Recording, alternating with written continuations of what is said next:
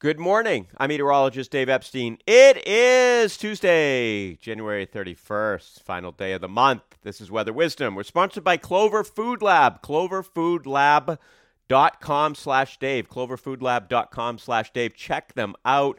I have a soup box coming tomorrow, which I'm kind of excited about because it's going to be chilly tomorrow, so it's a good night for soup.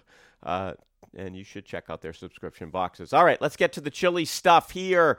A little snow shower activity. I quickly noticed this last night. Put out a tweet saying, don't be surprised if you see it. And yeah, indeed, this morning I'm looking at radar. We've got snow showers. The ground is white. Should melt.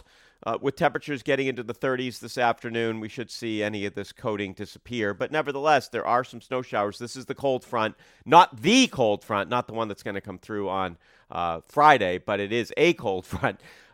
This one just bringing in slightly colder air. Temperatures this afternoon with the sunshine into the 30s. Overnight tonight, mostly cloudy. We'll be down in the upper teens. It's cold. It's February tomorrow.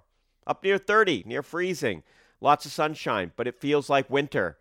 It'll even look like winter, at least this morning. Thursday, mostly sunny, temperatures 35 to 40. And then Friday, the bottom drops out. Here we go. Front comes through. Winds start getting gusty. We start near 30 in the morning. We end up probably in the single digits by 5 or 6 o'clock.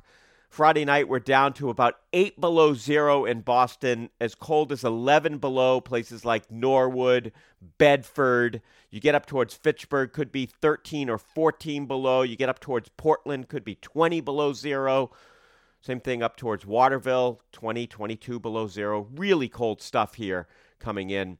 Saturday, we only reach between, let's call it about 8 to 14, depending on where you are on Saturday. And with the wind chills in the morning, it'll be 20 to 45 below zero. Not a great day to be outside, to say the least. It's going to be tough. Tough on the dogs, tough on the animals, people who have livestock and horses. This is just one of those days where you got to really protect them. The good news is it doesn't last long. We don't go below zero Saturday night.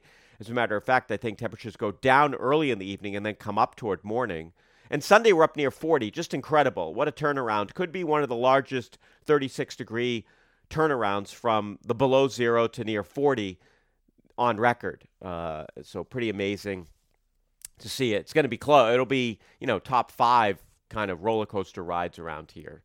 Not good for the plants either. Not good for us. I mean, either be cold or be warm. But this stuff, Arctic air for a day. And then we're just have a little bit of shower activity maybe Sunday afternoon or Sunday evening. And Monday, mostly sunny up near 40. And it looks mild to me thereafter with temperatures above average. So we're going to have this below average first week of February because when you take in the extreme cold with a few days of cold to start, we'll end up below average. But overall, I don't see any prolonged cold. And you know what? No snow. I still don't see any big snowstorms in sight. Could we get by the winter without a big snowstorm? Absolutely. It does happen.